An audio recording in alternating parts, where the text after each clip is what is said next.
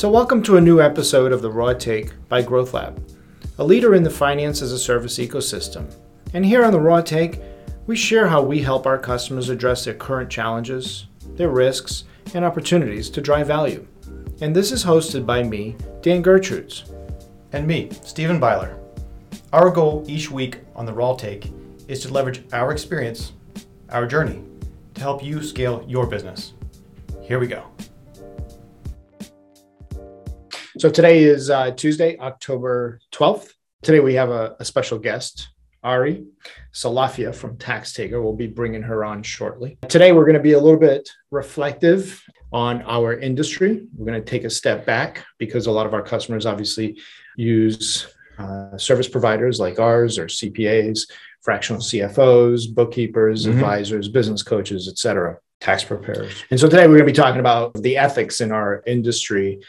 You know, you pointed out over the last 2 years, and maybe more like the last year and a half, it's been, there's been a lot of uncertainty just kind of going into this.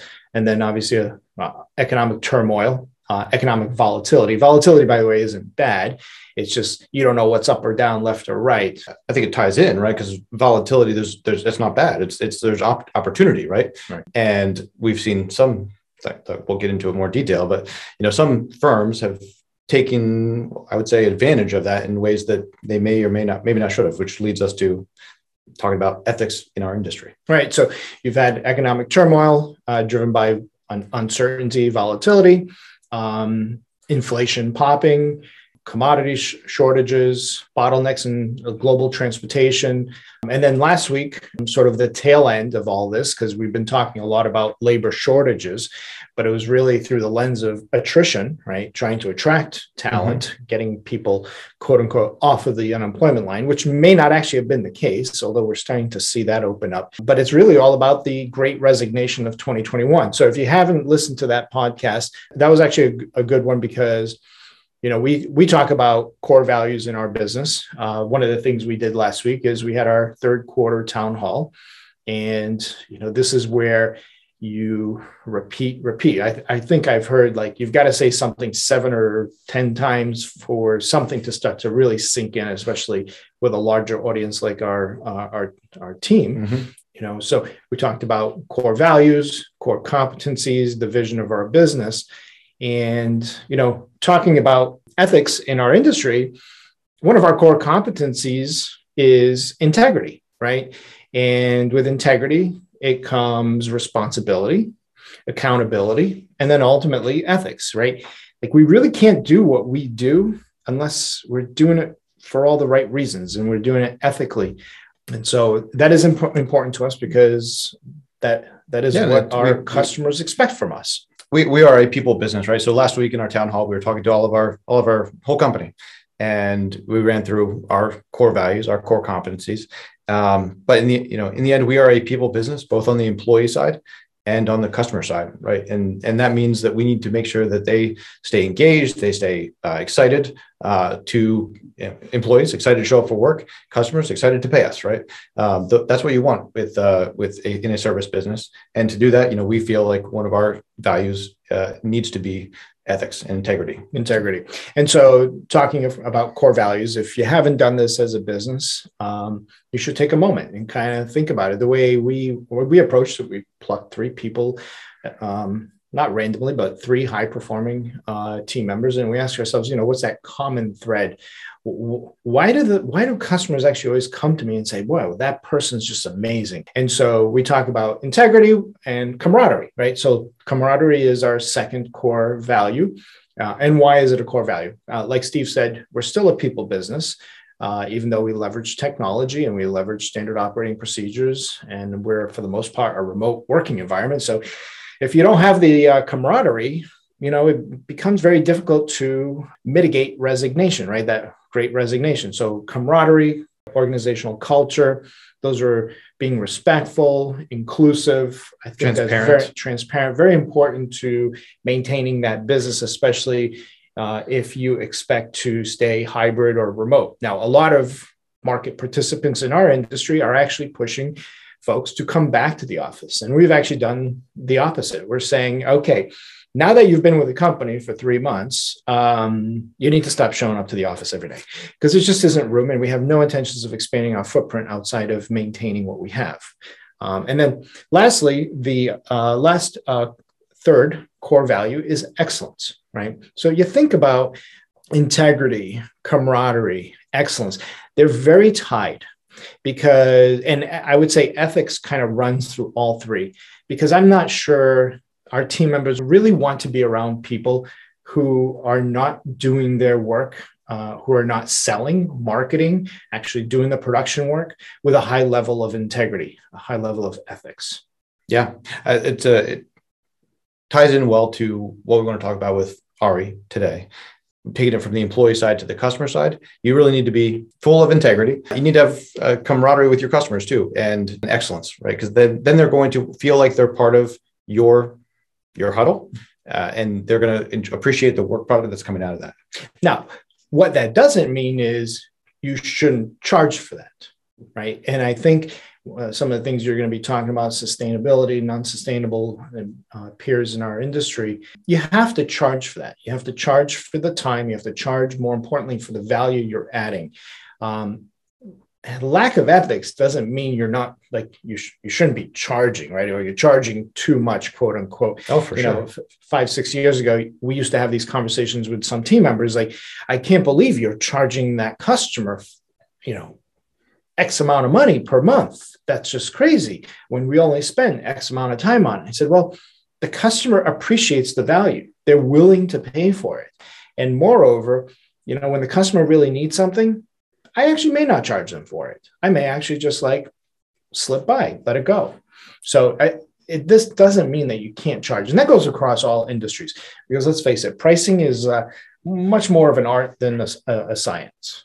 Yeah. And at least being transparent with them in terms of what is the scope, right? So they know what they're paying for, which is something we're going to talk about with Ari. But I just want to add one more thing. We did have the opportunity this weekend to go visit one of our customers, which was fun. And of course, it was a brewery. So Castle Island Brewery, that was, they just opened up a new tap room in South Boston. Beautiful space. Beautiful space. And my wife reached out to your wife and said, hey, do you want to go grab a pint at their customer? We never get to do that, right? We never get to experience a lot of our customers' products or services. But over the course of the last month, I've been trying to do a better job of consuming what our customers actually produce. And so obviously way too easy to consume Castle Island. We just go to the liquor store anyways and bring the 4-packs here. But if you've never tried them, I know they're much more of a local Southern New England brewery, but great team there. Adam is an awesome CEO, visionary, and he's definitely transforming this new revenue stream for the company. And then the last one I want to kind of point out is bathing culture. So a new customer of ours, and they are providing, they have an e-commerce platform for highly curated, really cool stuff around bathing, right? Great team over there. Did I give you your sample yet? Not yet. But we were talking about it at CIBC, and great team over there. They're a new customer. We put in an order, and going to check it out. Yeah, so I'm sure you will check it out. You bathe every day, right? So trying to consume more of our customers' products and services. Yeah, it's fun. Yeah. Before we introduce Ari, we've been looking back at the kind of the last 18 months and looking at our industry. There's kind of two themes. One we'll focus more on today than the other. But first, we've seen the pandemic kind of separate the wheat from the chaff, the sustainable versus non-sustainable. Some companies have kind of gone downhill because they couldn't adapt. They couldn't service their customers remotely. They just were, let's call it, too old school.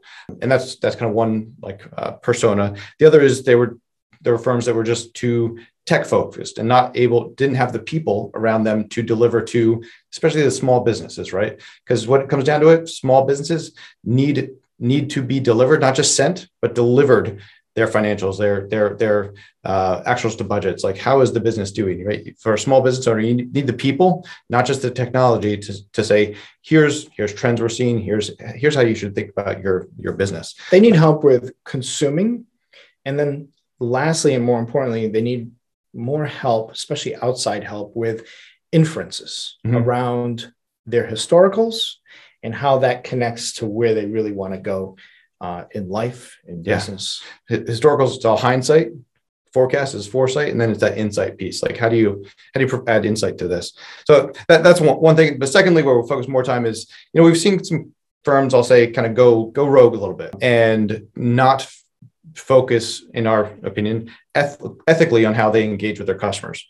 And that's what we want to kind of bring Ari in, because here at Growth Lab and Ari at TaxTaker, have really proactively built the business to engage ethically with customers. And we've got very different businesses, but it'll be a fun conversation. So Ari Salafia is coming to us from TaxTaker in Austin, Texas.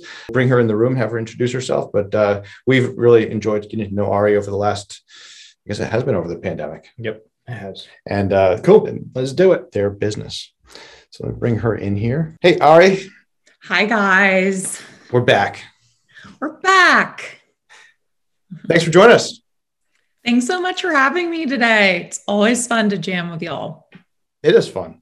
It's fun. Thank you for joining us. We were just kind of going through an intro, talking about, the topic that we've discussed with you today, and just kind of looking back at the last 18 months and some of the chapters that we as an industry, as a world, as small business owners have been through. Yeah. And so Ari, one of the things we were talking about before we brought you on is we actually have never met you in person. We actually met you during the pandemic, and you're right. It was during a few Zoom calls, tequila calls, scotch calls, whatever you want to call it. A little bit of the Robert Hughes effect. But yeah, no, it's been great knowing you, and you've got a great business model, and we appreciate our camaraderie, a core value here. And would love to have you introduce the audience again to TaxTaker and kind of a little bit of your journey, how you found yourself here. Absolutely. And yeah, isn't it wild? I feel like you guys have become closer with us as partners than folks that I have spent time with in person. So just one way the world's kind of changed for good. You can meet great people and actually collaborate and build camaraderie thousands of miles away. Which is pretty spectacular. So, yep, my name is Ari Salafia. I'm the co-founder and CEO at TaxTaker, where we help startups and SMBs leverage government tax credits, particularly the research and development tax credit. So we've got a software and service that helps companies easily identify, apply, and secure the R&D tax credits they're eligible for. Just in 2021, we've secured over $5 million for our startup clients, but our vision is pretty grand. We want to secure billions of dollars in thoughtful resources and alternative funding solutions for companies nationwide. So cool. I'm excited that we're a part of this, and that we've got excellent partners like Growth Lab that are super proactive in our shared clients' lives. So tell us a little bit about your entrepreneurial journey leading up to TaxTaker. Sure. So I think when asked about kind of how did you become an entrepreneur, I think most will answer that there's always been a little bit in them. It was kind of like a calling. You start to trend all the way back to kind of childhood instances of hustling, if you will.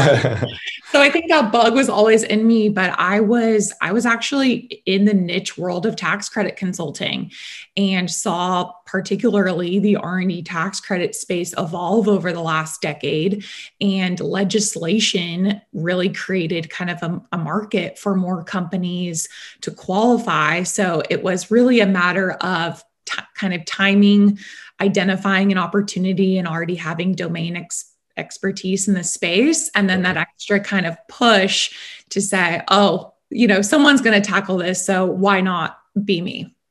Cool. So that's how I started TaxTaker. Plus a lot of accountants really actually just bugging me to do so. Nice. So I know we're going to jump into the topic du jour, but before we do, I'd love to kind of get your maybe top 3 learnings coming into the pandemic, coming through the pandemic, and hopefully on the outside of the pandemic. Yeah, absolutely. So I think that some of the trends that we might discuss today really kind of highlight how resourceful companies really have to be, and how kind of proactive. They need to be across kind of all areas of their business. So prior to the pandemic, there were kind of like standard rules as to like how to run a company, right? But when the world turns upside down, your vulnerabilities are even more exposed, right? You're really forced to take a closer look at kind of each small area of your business. So I think that kind of some key learnings for me as a business owner, and then also what I've seen with our clients is that, you've got to be prepared for your vulnerabilities. Even if you're doing really well, you've got revenue, you've got seemingly a solid team, you kind of have to have some type of like crisis management plan, or just be prepared for now. What we've seen is the worst. Hopefully that's the case. It stays that way, that we've gone through the worst. So I think having a crisis management plan, really being detailed around areas of your business that really don't also seem sexy, right? We all want to focus on sales and marketing and advertising. And all the fun, creative and branding. But the fact of the matter is accounting, legal, insurance, supply chain, right? Things that don't sound necessarily sometimes fun to business owners can really be kind of the crux to if you make it or not. A lot of what you're talking about, one, vulnerability. I think that's something that Steve and I have preached. You got to make yourself vulnerable, right? You can't be afraid of that. And then two, when you're reviewing your planning process monthly, annually, you got to be thinking about the risks and opportunities to the plan, because you want to hit 5 million users, but shit, what if you don't? What if a pandemic comes around, right? What's your plan? What's your countermeasure to that? So I love what I'm hearing from Ari. It's something we said back when everything was kind of hitting the fan, is planning is back in vogue, right? Companies that never thought about planning, never did a budget for, let alone, long range plan. They were like, oh my word, I need to spend time and energy and money to make sure that I'm planning, right? And then it was, different chapters of the pandemic. It was supply chain, right? You can't just count on whether it's a boat getting stuck in the Suez Canal or just too much demand for certain products. It all there's different chapters of this pandemic. Then it was hiring. It was getting people back to work. Now it's retention. It's amazing. Now it's oil and gas prices. Yeah. It's unbelievable, right? Like you could have all the customers in the world, but if you don't have a product to ship, what are you going to do? And how are you going to manage those costs and the team and the retention? It's wild. It's a lot to think about. And we can't expect ourselves to be experts in everything either, right? So then on top of that, you've got to go find resources and folks that are willing to help. Yeah. So what was one last learning coming out of the pandemic for you from a sales and marketing perspective? Yeah. So from a sales and marketing perspective, I think being very specific about the kind of customer that we want to work with and asking, our networks and who we should meet was really, really helpful for us. Being more and more specific and also allowing some companies to kind of self-select as they kind of came into contact with TaxTaker made a world of a difference. So one, kind of tapping into the kind of ecosystem of folks willing to help. And then secondly, just being very specific. And that's something I think that will fit into some of today's kind of themes too around, as we talk about value and we talk about scoping and even data, being very specific, it helps in the long run. I mean, as much as you want to take any type of customer possible, right? In the early days, it's impossible. It's impossible to service well. It doesn't really lead to real scale or growth. Yeah. Vulnerability, countermeasures, planning that black swan, and knowing your customer persona, your market segment. And I think that goes a long way to, the topic we want to talk about is like how we've shaped our businesses proactively to be able to service customers in a very ethical manner, right? And some of that is being open and upfront. You are not a good customer for me, right? That is, even though that seems like harsh, if they're not ready to adopt SaaS General Ledger, they're probably not a good customer for us. I'm sure you've got like one or two or three like overarching things. If they're not willing to do X or view Y as value, they're not a good customer for you. And that's part of ethically engaging with the market and with the customers up front. Yeah. Otherwise, you're boiling the ocean and you're going to fail. Right. What's less ethical? So three pillars that we've talked about of things that we've seen in our industry, is what have companies done? What they've kind of gone rogue, and it's made us think about what we've very consciously built into our business and how we engage with the market. And I want to keep that conversation going, with you, Ari. But it's really about how we price things. Here at Growth Hub, we do everything with fixed price packages. Right sizing the scope. How do we scope the work? Making sure that you are very transparent with the customer. This is what I mean when I say cloud accounting, or this is what I mean when I say we're going to help you with your R&D tax work. And then the third one is how we process, right? Data. It's making sure that we keep all our data here. We don't ship it overseas, and building it into software systems. Like, we know we're a people business. We're not trying to build our own proprietary software. We're trying to provide a service for the customer. And if I don't provide a great service for the customer, they will want to go somewhere else, and I don't want to hinder them from going somewhere else. I want to make sure that I'm keeping them engaged in and not just ready and willing to engage with us, but happy to engage with us and pay us on a month in, month out basis. Let's start at the top, like how we price things. Like, maybe Ari, tell us a bit about how you build your engagements at TaxTaker. Transparent pricing. Transparent all the way, for sure. And I think the accounting industry, it really kind of struggles with pricing because, fixed pricing, it's really welcomed. And I think in many ways, very well received by companies because they know what they're going to get. But that also comes with kind of a caveat, right? You've got to be very specific about your fixed pricing. What does that entail? You can't just say, oh, we're going to charge you, $300 a month for bookkeeping. It's got to be specific. It's going to say, we're going to charge you $300 a month for bookkeeping. And that's going to cover, 100 to 200 reconciliations, et cetera, because then you're going to spend, the 80-20 rule, right?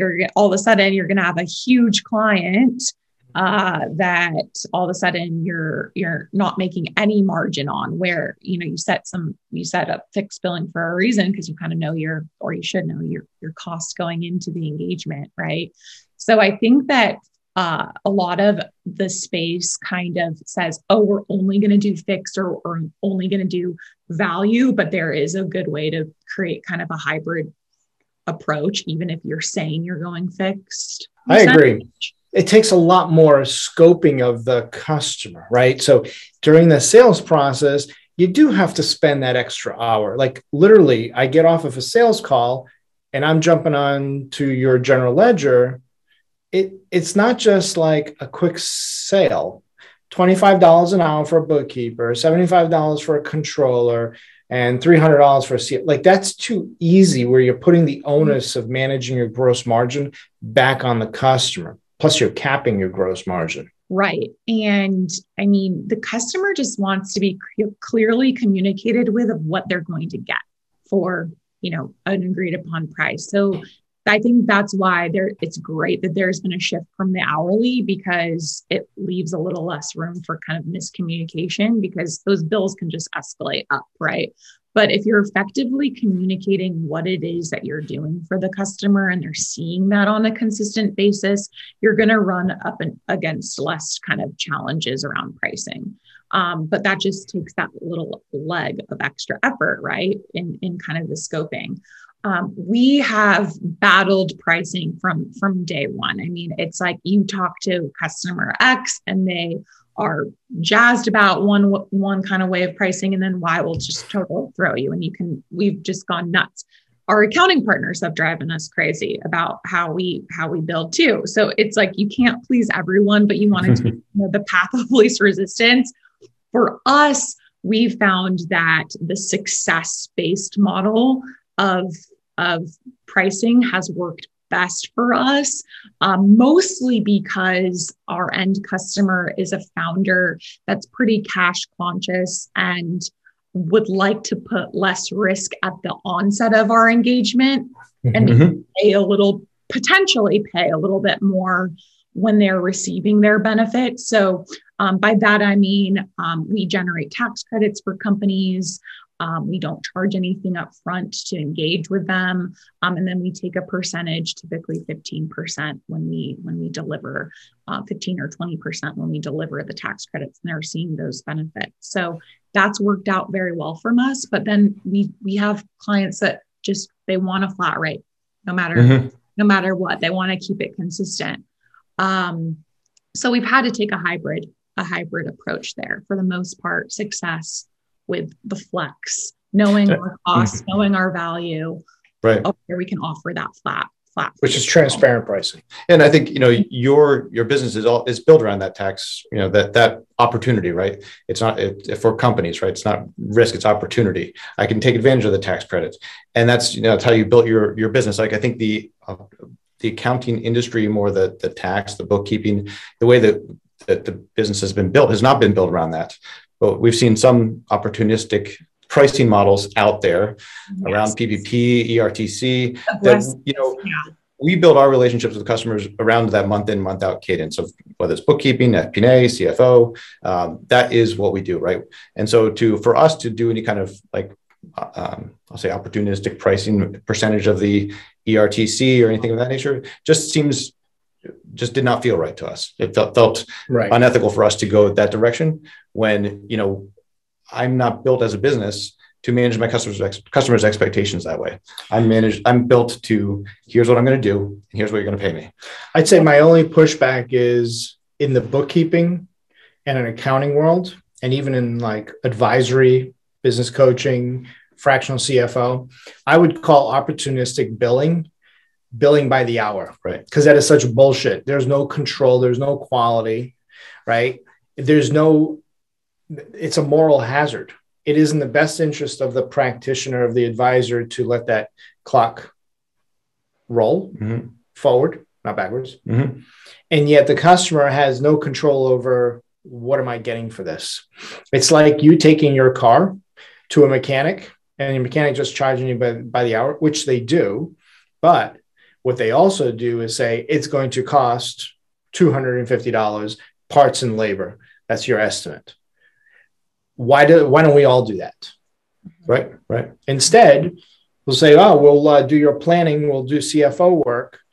Or worse yet, there are also competitors, large venture-backed companies that offer not just the bookkeeping and accounting, but also CFO and FP&A services.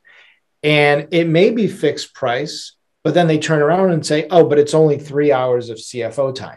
Mm-hmm. Mm-hmm. That's not fixed price. You're just making me prepay for something that I don't even know what am I going to get. Right. The how we price and how we scope and communicate with the customer, I think those two are like tied in so closely, because if I do need to increase my price because I need to recover some gross margin, that's a proactive conversation. Hey, customer, I'm not hitting my metrics. We need to have a conversation for go forward, right? It doesn't go back and be like, you owe me $5,000 for the work I put in. I'll eat that, but I need to right size the engagement. And I think that all comes back to, that regardless of if you have a software business or not, it's all about putting your process and people first and having those soft skills, right? So the ability to problem solve, be vulnerable with your clients and have some open line of communication, I think goes a long way. I think that's why you're seeing some of these large kind of tech accountants not doing so well, because they white label certain solutions, or there's kind of a chain of communication that the client's just not privy to. They're actually ultimately missing out on money. They probably could increase their prices in certain areas or decrease their prices in other areas, but they're just not getting a good feedback loop because communication is highly, highly siloed. And then, anyone in any industry is going to take advantage of certain opportunities or exploit certain opportunities. So we see that in the tax credit space all the time.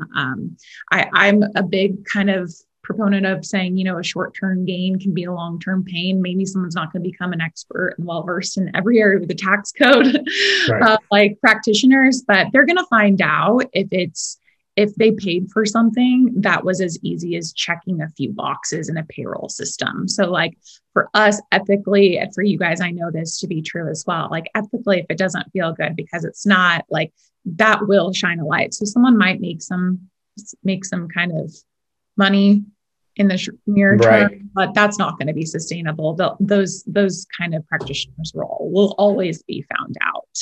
So I want to talk a little bit about the ERTC, because I'm assuming that's what you were alluding to, right? Just a little check the box. So I've had other customers and leads say the same thing to me. Why am I going to pay you to calculate this when I can just check the box? The issue becomes, it's not that easy to maximize, or better yet, optimize the benefits unless you've gone through a rigorous, multifaceted analysis of PPP loan forgiveness, ERTC. And what we actually found out was back in 2020, especially in the summer of 2020, when everybody was rushing to get their PPP loan forgiven because the sky was falling, and you can't blame them, right? There was a ton of volatility in Congress. For goodness sake, it was like a presidential election year, right? We kept telling our customers, no, don't apply for forgiveness. Don't apply. Not yet. Let's just see how the dust settles with the ERTC. And I got to tell you, those that actually paid us and waited benefited than those who just kept pushing for PPP. And we even lost a customer or two because of that conflict. I said, this is our best advice. Wait on the PPP loan forgiveness. Let's figure out the ERTC. And then let's go, oh, but I need to issue those K1s to my shareholders. I was like, so what? They're going to benefit if you get another $250,000 in refund or credit. And they didn't get it, right? I even had a conversation with our team member who does a lot of the ERTC work for fixed price. And the company had actually already gotten their first PPP forgiven. And they had even already applied for some of the ERTC, but by checking the box in great software platforms that in payroll platforms that allow you to just go that route. But he was willing to say, hey, I'm going to pay you guys a little bit extra to just check my work and see if there's other opportunity. And indeed there was. And would he have benefited from just checking the box? He totally did, totally would have. But he's able to take advantage of it probably twice as much value for his business by taking that extra step and saying, hey, you guys know what you're talking about. Check the work. And it's not just CPAs or accountants or practitioners. We're even talking about payroll companies.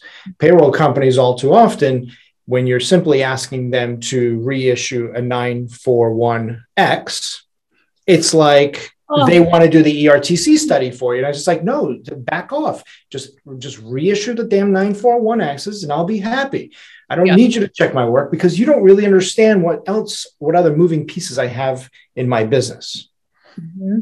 Mm-hmm. And then also worst case for those who just checked a box or kind of willy-nilly applied for PPP, you saw some big headlines of some companies had some of the big companies, they had some great PR, right? That they almost look like heroes, like, oh, we're giving our money actually back. We applied and we got it, but we're giving it back, when really we know it was just they weren't eligible in the first place. But what does that look like? And that can be harmful too, because I know a lot of businesses that really the PPP was a godsend, not because they were necessarily interrupted by COVID, but more so that they just were struggling as a business. And it was kind of a Hail Mary. It was good timing, right? But what if they aren't eligible? Like, where's the recourse there? And what does that look like? That could be devastating to a company. I mean, obviously the loan, the interest rates aren't very high, but that's a big liability for a company if they are responsible for a payback and are not forgiven. Totally. And so on that PPP loan, like when we're talking about ethics, so obviously all of the PPP loan data is now in the public domain. Growth Lab received a PPP loan. I forget how much we got. Do you remember? I should know. Just under 200. Just under 200. And thank God to the taxpayers. Did we need it at the time? Yeah, you didn't know what was happening. Mm-hmm. What did we do with it? We ended up going on a hiring binge in Q2. Like, hey, If everybody else is firing and letting people go, screw it, we're going to be hiring people. And it was the best thing we did, best use of the money, created jobs and creating value. And that we're still seeing that. However, can you believe that we jumped in April, right after the CARES Act, and our customers, they got their PPP loans, I swear to God, within like 3 weeks.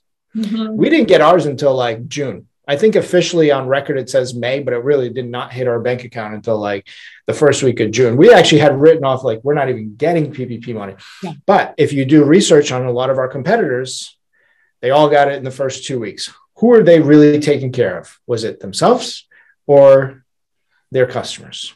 I'm just pointing that out. Yeah, no, those records are public. They're public. A lot of Aprils, a lot of very, very early Aprils.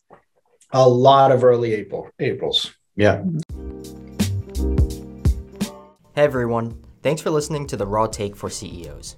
We want to briefly interrupt this week's episode and talk a little bit about Growth Lab's financial planning and analysis services. Here at Growth Lab, we strive to become a part of your internal data and finance team. Our FP&A team works closely with your department heads to get them the data they need, analyzed and delivered when they need it. Whether it's your annual budget, a weekly cash flow plan, or communications to your board and investors, we are here to support your growth. Through the early days of go-to-market, through the later stages of acquisitions or transitions, you have access to a team that knows you and can support your various needs, without you having to hire for multiple roles. If you're interested in partnering with us, give us a call or send us an email. Now back to this week's episode. We've obviously thought a lot about how we approach the market. You the same. I've enjoyed our conversations over the last 18 months and continued. But I think, these are great things for, I think, both our listeners to understand about us, but also to think about in your business. Like, how do you make sure that you're being transparent with your customer? What does that mean for you and for your business and for your customer? How are you going to make sure that you're being transparent? How do you make sure that you're engaging with them so that they want to come back, whether you've got a recurring business, whether you've got an annual business, whether you've got a transactional business? How do you make it a great experience for you and the customer? Because in the end, it's about building the brand, right? Because it's not a short win. It's about building that relationship with the market that trusts what you do and how you do it. Yeah, managing expectations is huge for us. That comes with our really very first entry point and introductory call with a prospect or a returning client. So we put a lot of extra time, and a lot, meaning like, I'm not talking a lot of time, but it's more than our competitors, right? We're putting in 15 minutes to an hour to have conversations with prospects. And that's a lot in the space. I don't feel it. And I think that's highly scalable because you're managing expectations. And the worst thing for us in our business would be for a company to go through an entire process with us, an entire engagement, and not get any benefit. Not only that, maybe they even get benefit and it was lower than what they expected. We can't give the perfect number without going into detailed financials for a customer, but we can have a really good idea of the range of benefits. And then one step further, what does that mean to their bottom line? Because I could work up all the credits in the world for a company, but they might not have a way to utilize the credits. So it's not only a matter of, for in our business, if a company qualifies and is a fit and we can help them, but also when does it make the most sense? When is it material to them? When are they going to be excited about the benefits that we're producing for them? And I think that's a big distinguishing factor between us and our competitors, but that's a theme that I think can run across kind of any shop. If you take a little bit of extra time in your discovery, that can make a world of a difference. And that's why we have returning clients, because we manage expectations at the forefront. We delivered on the expectation and we're consistent going forward. And so we find that in our space, we've turned down prospects that have talked to the competition that made promises of these huge tax credit claims. And I am quite literally like, you're not qualified. You have all overseas developers. They get disappointed. They're like, well, the other guy said, I can get 100 grand. And we're like, well, they said that, but Cool. this is not true. So we can we can give you accurate, truth, but it's going to be a worse conversation if, you get reviewed and these get disallowed or adjusted or that. But, it's worth it to us to disqualify someone than paint a false picture of reality. You'll be on the do not travel list for a long time. Yes. Absolutely. So I agree with you. During the customer success journey, especially as it's coming as a lead, a potential lead, a qualified opportunity is coming off of the sales team, it's important to not just use that sales half hour to translate your value proposition, talk about all the benefits of coming with our company, but to actually get into the books and understand the business model. I mean, if there isn't a day that doesn't go by where I have like 3 or 4 sales calls, it's a lot of different business models, personalities, never mind different names. It's just a lot to like hold on to. And then having to take that set of books, send it over to one of our team members on the accounting side or the tax side, or even the FP&A side to review business models and financial models. We do take that extra step because it's important. Our big tagline is we do not bill by the hour. So if you don't bill by the hour, then you better know what you're about to jump into and making sure it's priced right, that the customer gets the value, transparency, and then we're obviously achieving our gross margins or our long-term value targets. And I love that model too, because whether it's scoping out R&D or scoping out the accounting, FP&A services, when you feel like when they're ready to make a decision, go, no go with you, when you feel like you've already added value, like whether it's a checklist of here's the 10 things you need to do in your books to clean them up, right? If you want us to do that, great. If you want to go do it yourself or you want to take that to another provider, I've already given you value because I asked the right questions during that sales call, right? It wasn't just about me selling you. It was about me finding out information so that I can deliver something to you. If you choose to come with us, great. If not, you've got a piece of value. And that feels to me like a great way to engage with the market. Yeah, totally. For us, I mean, obviously we want to demonstrate what the value prop is, but I want that to be such a tiny portion of my time with a prospect.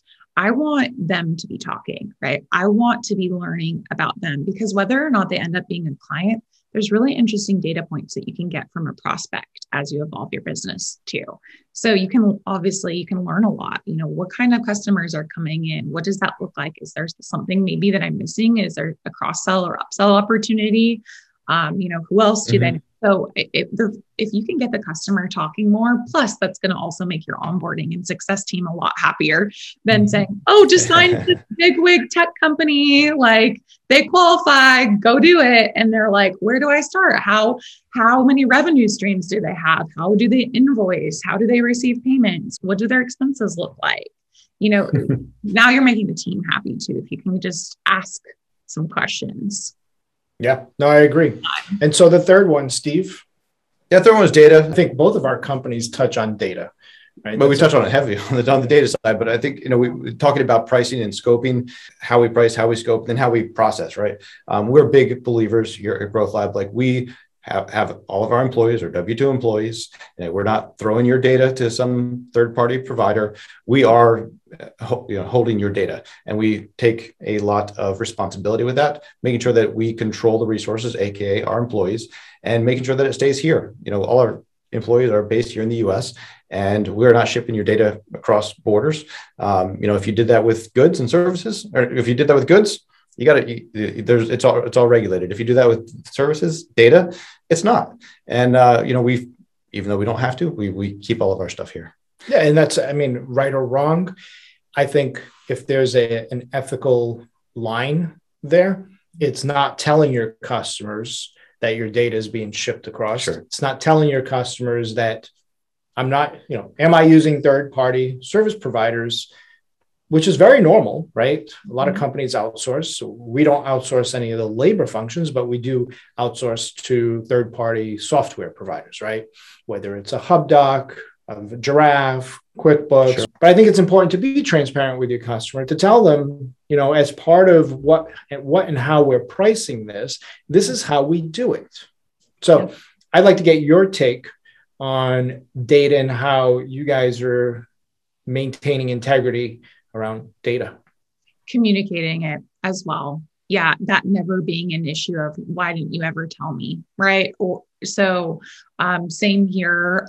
We have certain third-party integrations and tools that clients will actually see that they need to authorize so that they're in the know of what data is being transferred. And that's typically through, a Plaid integration or their payroll integration or accounting integration.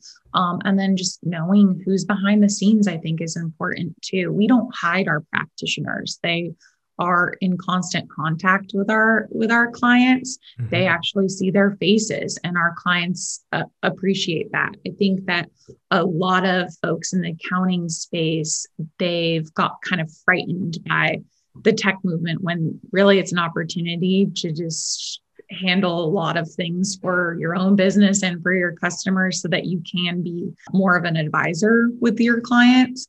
But speaking to kind of software tools in particular, I think that also having a method that's transferable for the customer so that they always have access, like we don't want to be in the way of a customer.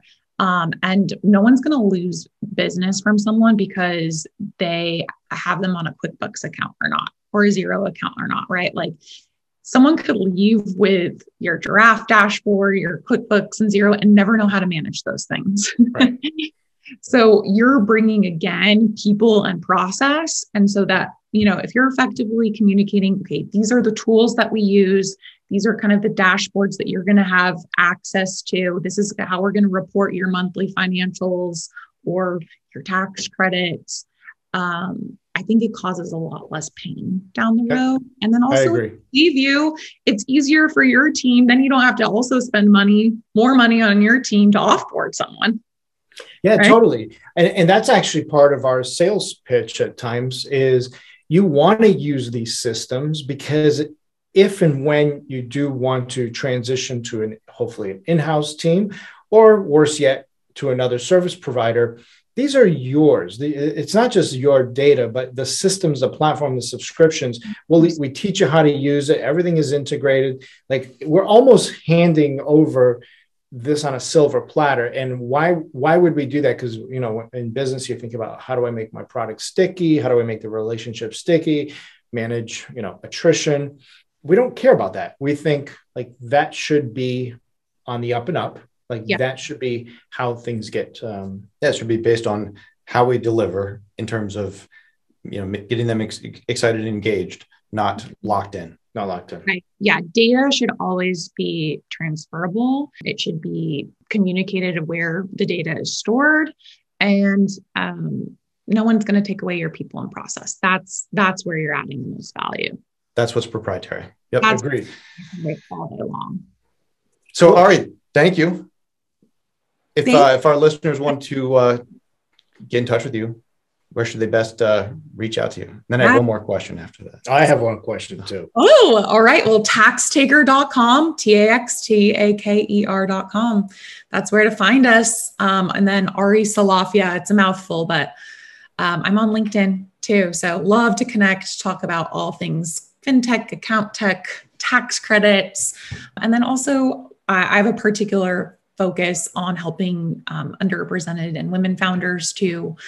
So always encourage anyone to kind of reach out if they're on their entrepreneurial journey and just want to talk shop. Excellent. Cool. And then we've got a couple more questions. I was just going to ask, what are you looking forward to before the end of the year? We're actually expecting our first child. So I am having a baby next month. And the first thing we thought when we found out was, wow, we're so blessed. This is so exciting. Happened fairly quickly after we got married. But secondly, and my team can attest to this too, the second thought was, oh, thank God it's after tax season. Nice. Well, that was a very good personal question. I've got more of an industry question. Sure. What are like 2 or 3 things you're expecting out of this industry in the next year, 2 years, especially with the pandemic and remote work and technology? Yeah, so I'm really, really interested to see kind of what the hiring and retention landscape looks like. It seems like it's just super volatile right now.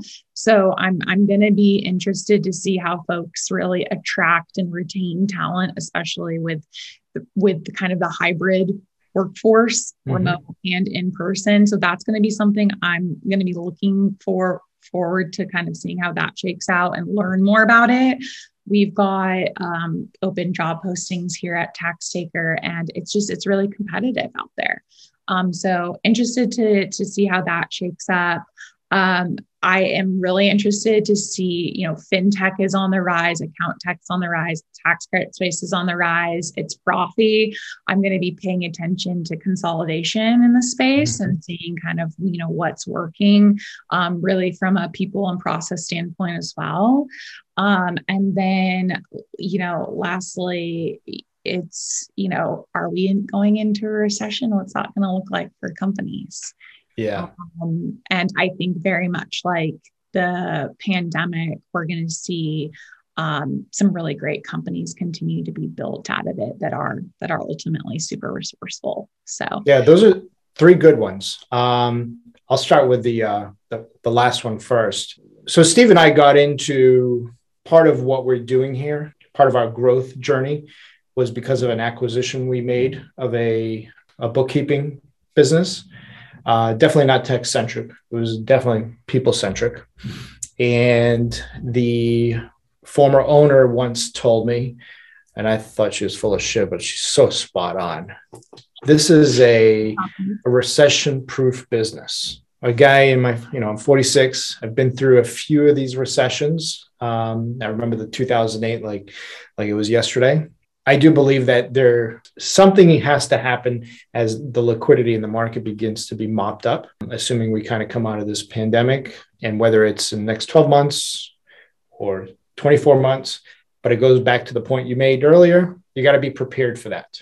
You got to be thinking about it. And it's not just like 5 years out, if we have a recession. No, it's got to be like, if I plan on doubling sales in the next 12 months in 2022, and my hiring trajectory, because we're in a people business, and my hiring trajectory includes 1 to 2 hires per quarter. What happens if there's a recession in Q2, Q3, or some sort of contraction?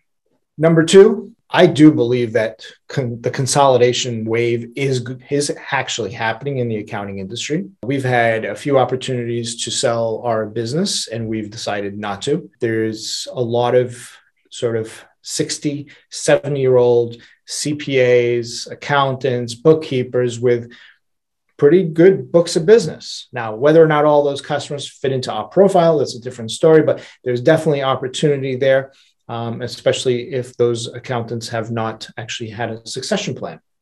And your first one is all about the Great Resignation of 2021. It's something that we actually touched on last week's podcast that's being released today. And I hope you take a listen because that is something we're very passionate about. Coming into the fall of 2021, we talked a lot about how difficult it is to hire. Where are the applicants? Where are all the people, right? I mean, the people are still here, right? I think the reality is it's not about attracting talent. It's more about retaining what you got. Thank you, Ari. Thank you, Ari. Appreciate it. Guys, this is so much fun as always. Q4 is going to just blow by. So excited to see where y'all land with all your customers. I know this becomes a super fun time for year-end planning and lots of opportunities for growth. So I'm excited to see your business grow and face 2022 with lots of success. Appreciate it. And best of luck if we don't talk. Yeah, I might go dark a little bit during November, just because of the whole baby thing, but I'll be back. That's going to be the hardest thing is not just always checking in. So we'll see how I do. Congratulations again. Thanks so much, guys. Best of luck. Talk soon. Awesome. Thanks, Ari. Bye, Ari. All right, Steve, that's a wrap. That was a good one. October 12th. love talking about how we've shaped Growth Lab, and it was great to have Ari join the conversation to give her take on Tax Taker too. Yeah, cool. All right, man. I'll see everybody next week. Thanks for joining us here on the Raw Take by Growth Lab. We are passionate about the finance as a service space and helping our customers and our industry overcome challenges and take advantage of opportunities. Yeah, that was fun, Steve. Appreciate it. See everyone next week.